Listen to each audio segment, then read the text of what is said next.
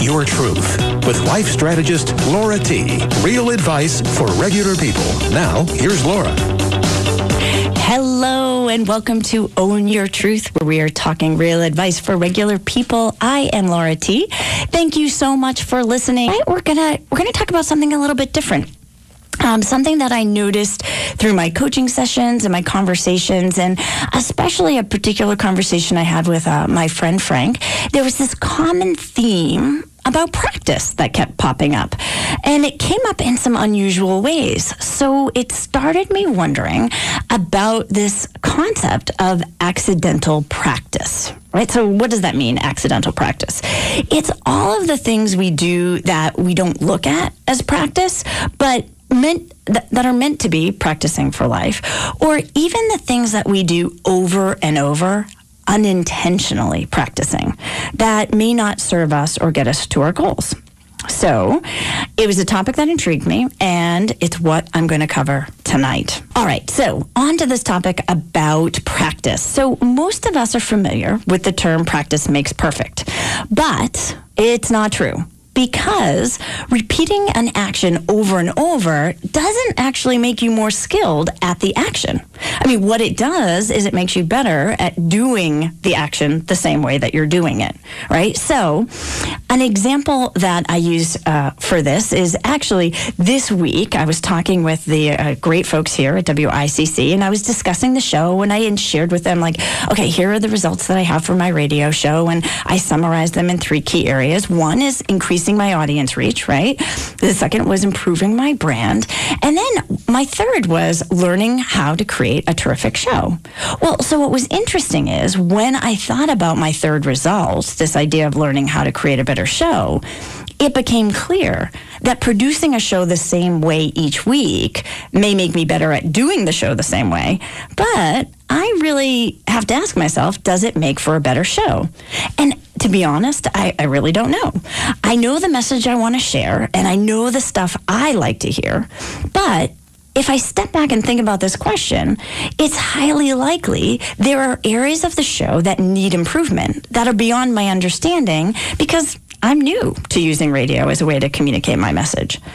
Until I revisited my result, I didn't even recognize the need to create an action plan to help me practice at getting better because I was so caught up in the doing, right? The doing, that creation of the show. I mean, I didn't even think about the fact that I was currently practicing my show a certain way and not asking myself, does it really get me to the result I want?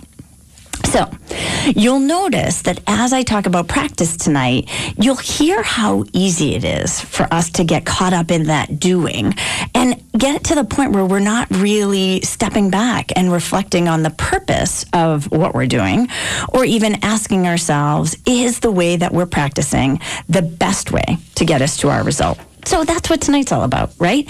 We're going to explore some of the ways we accidentally practice, and I'll give you some questions to help you consider if your current form of practice is intentional or unintentional. All right, so let's get started. I mentioned tonight we're going to talk about accidental practice, right? These are the things that we unintentionally practice that may not serve us, and the things that we may want to consider a different form of practice to actually get us to the result that we want.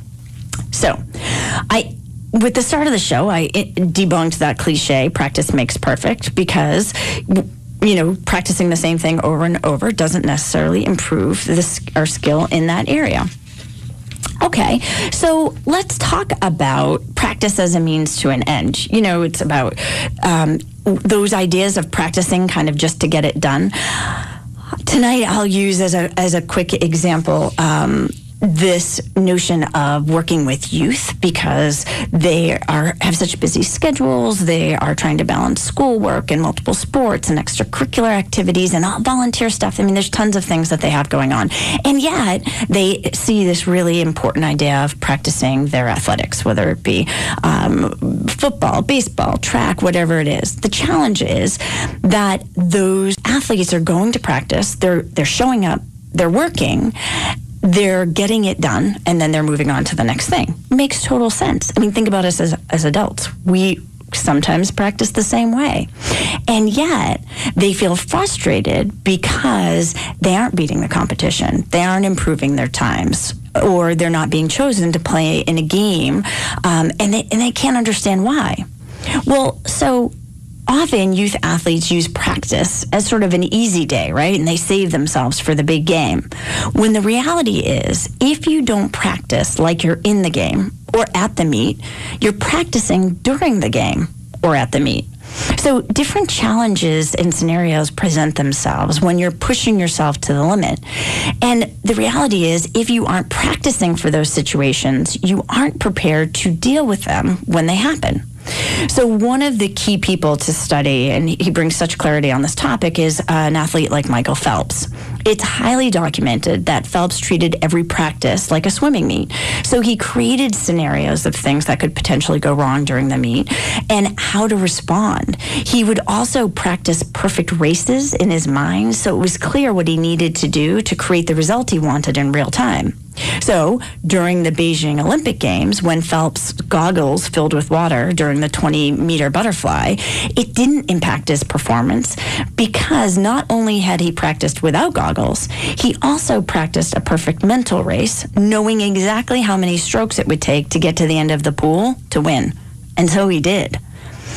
The message isn't that you need to be as committed as a Michael Phelps, but if you're looking to create improvement, you have to ask yourself, am I practicing as if it's the real thing? If not, you're practicing to practice, which is fine if a practice result is what you're looking for during the big game. And so I use this example of youth and sports, but think about as adults, if we're doing a presentation or if we're going on the radio or if we're doing these things, are we practicing like it's the real thing, the big game, or are we practicing like it's practice and giving ourselves leeway and room for mistakes and movement? So, okay, sports is an obvious place to talk about practice. What changes if you consider everything you do more than once as a form of practice? Have you think about things a little different. As a coach, I often talk to clients about habits, and many people come to me to help break what they see as, bad habits. I have my air quotes. And they're often looking for instant results. What most people don't consider is the days and months and years they've been practicing their bad habit, like literally reinforcing the strength of the habit in their brain. So they overlook the amount of practice it took them to get to their place of dissatisfaction, and they discount the amount of new practice it will take them to reach their goal. So what we're going to do is take a brief break to listen to this week's Own Your Truth with Laura T., Music Artist of the Week. And we're going to talk more deeply when we come back about an example of how this idea of practice, years of practice doing the thing that we want to break, impacts our ability to make the change. All right. So I want to just share with you this week's Musical Artist of the Week. I'm so excited to share music from Shannon McMahon, a singer-songwriter from Stratford, Connecticut, who creates contemporary folk music with rich vocals and songs that resonate with a strong sense of human experience. The song that you're about to hear, Sharon wrote while looking up in the sky and making a wish on a star. When the star started to move, she realized she'd actually wished on an airplane and wasn't sure wishes came true when you wish on airplanes. So this song is for stargazers, for those who wander and those who are looking for their next true north. I hope you love her sound as much as I do. Here is Wishing on Planes by Shannon McMahon.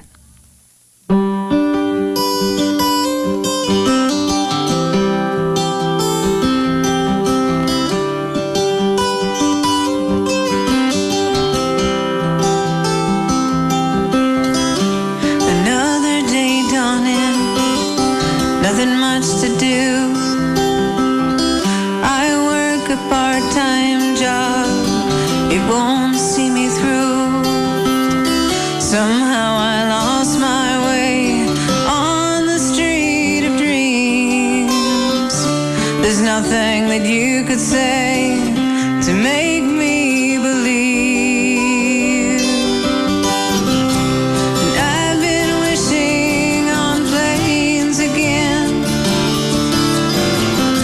That's why my wishes don't come true. If I could only see the stars, I could find my way back to you.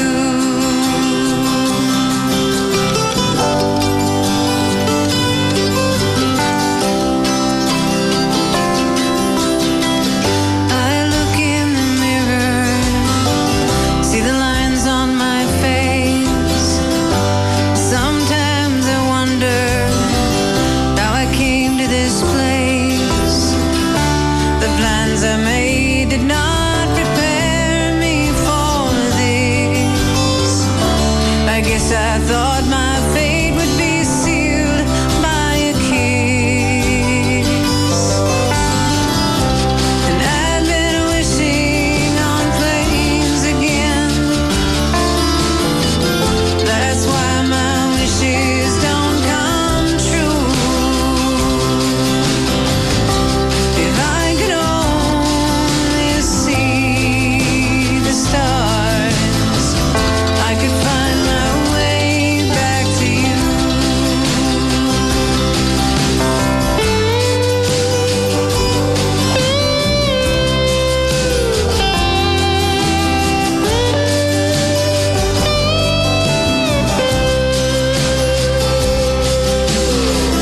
Star bright on a moonlit night, first star I see.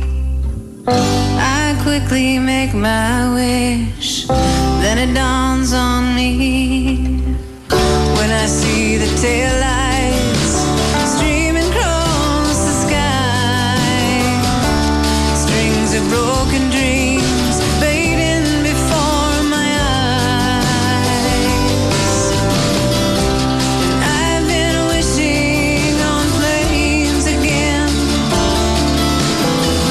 That's why my wishes don't come true. If I could only see the stars, I could find my way back to you. If I could only see the stars, I could find my way back to you.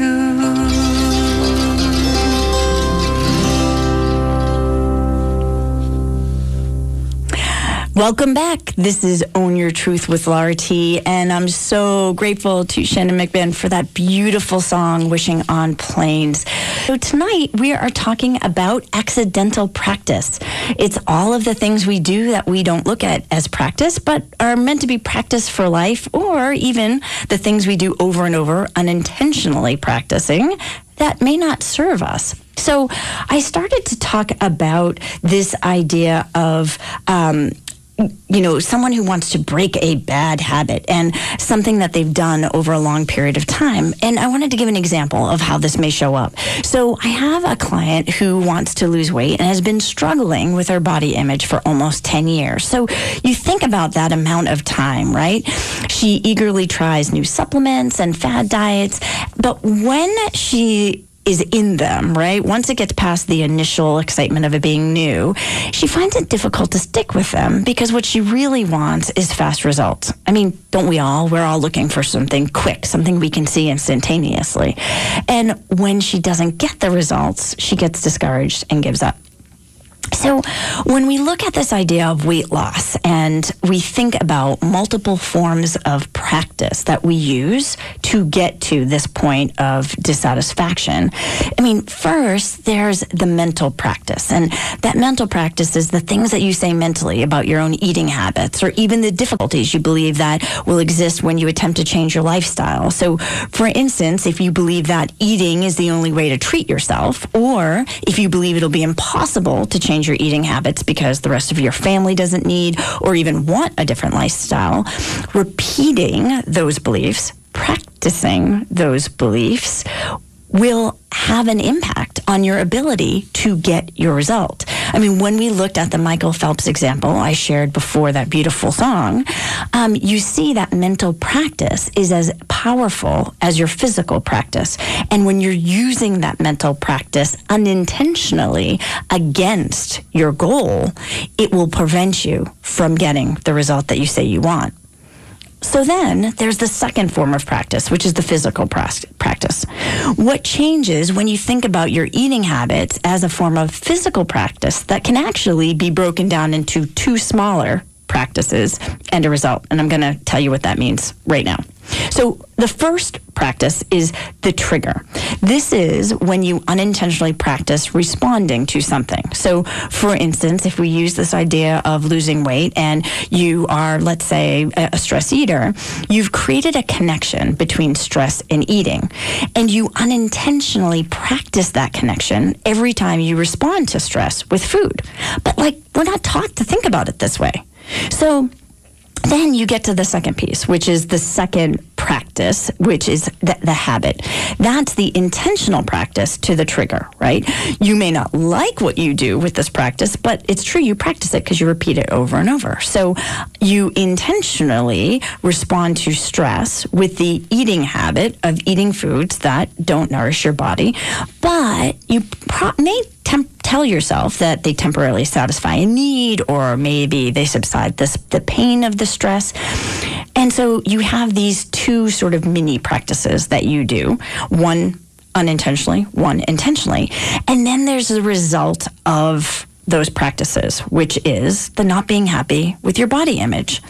So step back from this habit of stress eating and think about all of the opportunities you have to practice this each day, each week, each month, and even the years. For example, this client that I work with, 10 years has been struggling with this. So when you unintentionally have these practices that have become strong habits, you want to be realistic about considering the change in practice now. Of course, change can happen, but it takes intentionally creating new practices. It means replacing your current practices. So what new mental practices do you have to implement to feel good around making a lifestyle change? Using stress eating, consider the trigger. What new connection can you make with stress? How about going for a walk? Or if that's too big a step to take, what about practicing eating body-nourishing foods and limiting them to measurable amounts? Listen, I can give you a couple of simple examples, right? And this is to get you to think differently. This isn't about giving you an answer. It's about giving you a way to think differently around what you practice and to have you start noticing the practices you implement that don't really help you get you to your goals. Okay. So now let's talk about the stuff you may be unintentionally practicing. And, I'll start with the stuff we practice as parents because it's sort of a simple way. And it was actually the reason for me thinking about the show concept because I was having this conversation with my friend Frank that sparked this idea of accidental practice because he was taking care of his 13-year-old niece for a couple days, who's an athlete. He noticed that when she came home from school and sports, she tossed her bag full of dirty stuff on the floor, right? I mean, this happens often in homes around the country. So he asked her, hey, what happens with the stuff? And she said, oh, my mom takes care of it. And she walked into the kitchen. So, in the moment, he's walking in. And although he thought to himself, well, your mom isn't here, he quickly got carried away with, okay, what are they doing for dinner? And helping to make sure she got her homework done and, taking the dog out and getting to bed and all of the stuff that we do to take care of a household. So the next day, after she had left for school, he realized the bag of dirty stuff was still there. And he started thinking, would his niece need clean stuff for practice? And then he wondered, should I help out? But then he thought, well, what if, she knows that it's there and she left it there intentionally? Or, what if she's expecting that the stuff will be there and not really thinking that her mom isn't home? And he didn't really know what to do. But because he didn't want to disrupt any plan that his niece had with this stuff, he left it there and went to work. So I mention this because it's important to recognize we're all practicing something with our habits, intentionally or unintentionally.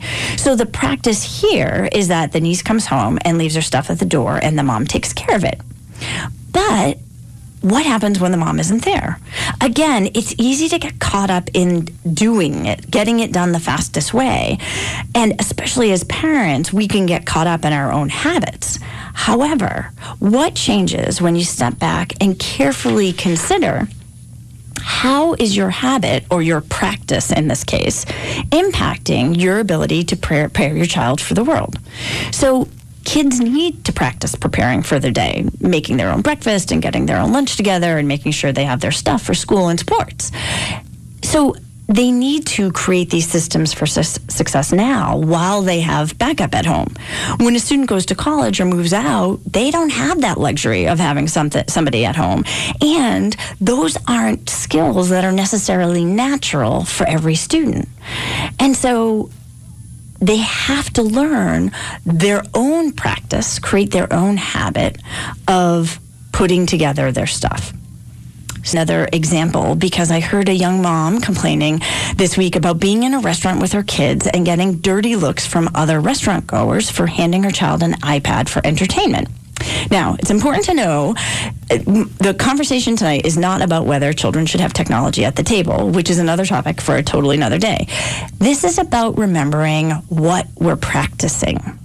By handing your child a device, or equally important, by being an adult on a device at the dinner table, which I don't know about you guys, but I see all the time, you are practicing, or in this case, not practicing social skills. So I have to admit I have a bias about this topic because I love dinner. Not just I love food, but dinner is an important social time for me. Growing up, we always ate dinner together and would often sit around the table long after the meal was over, just like laughing and talking and enjoying each other's company. I knew from the time my kids were little, I wanted to instill that same love of eating together in them. So the standard in my house is, even though we often eat dinner late, 90% of the time we eat dinner together, and we stay at the table until the last person finishes. Okay, so I have to admit that now that my kids are in their teens, and because my sweet daughter eats very slowly, not everyone stays at the table every night, but I always sit until the last person is done. So getting back to this idea of practice, even when my kids were little at the kitchen table, they practiced what it would be like to be in a meal, regardless of where they were or regardless of where we were at. So sometimes it meant that they got little toys before the meal. The toys were taken away once the meal arrived. And they also practiced sitting in their chair until the meal was finished and everyone was done. So all of this was and still is an intentional social practice, because my husband and I like to go out to eat and we don't live near family. So I knew if I wanted to take the kids with me and I wanted to enjoy the meal, which is key, right? I want to enjoy the meal when we go out. I'd have to teach my kids how to view table time.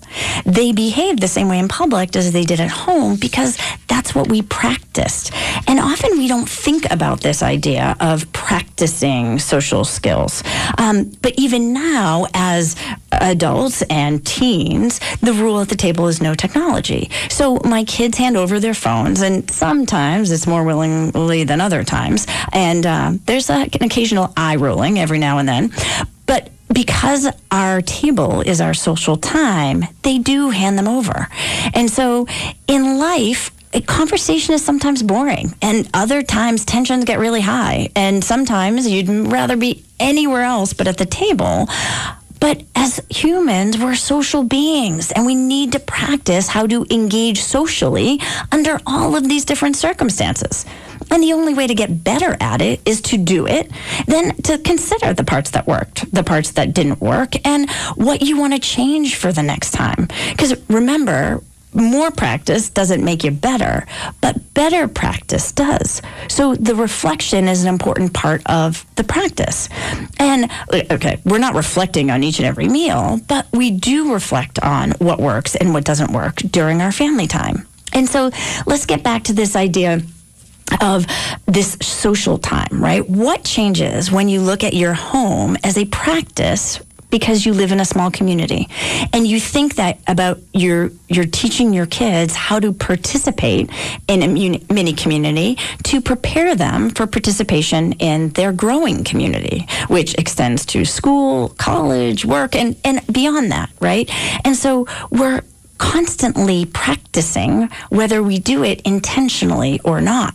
So what do you do really well in your mini community, in your family, and how are you practicing that?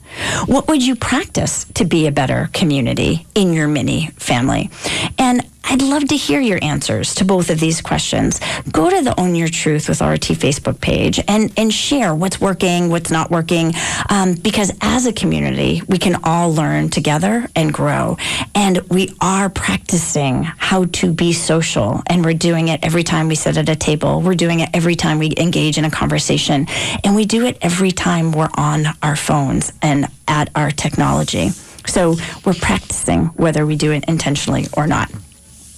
Okay, so what are some other examples of accidental practice? Well, communication is a great place to explore this idea of accidental practice because most of us don't think about the fact that we are practicing how we communicate every time we engage with someone, and especially with the people that we love. So I have a client who has a challenge communicating with his wife.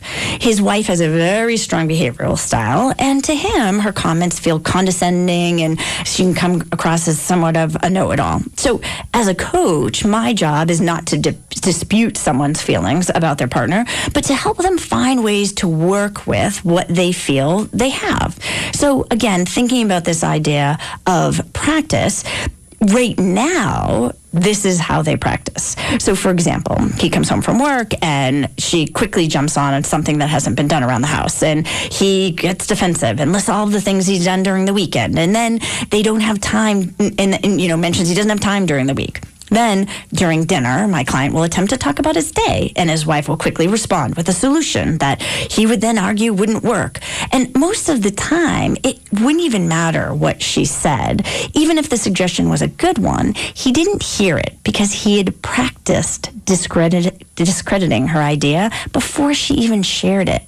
And so then she would have her response, which, was that he doesn't want help, and they would both leave the table angry.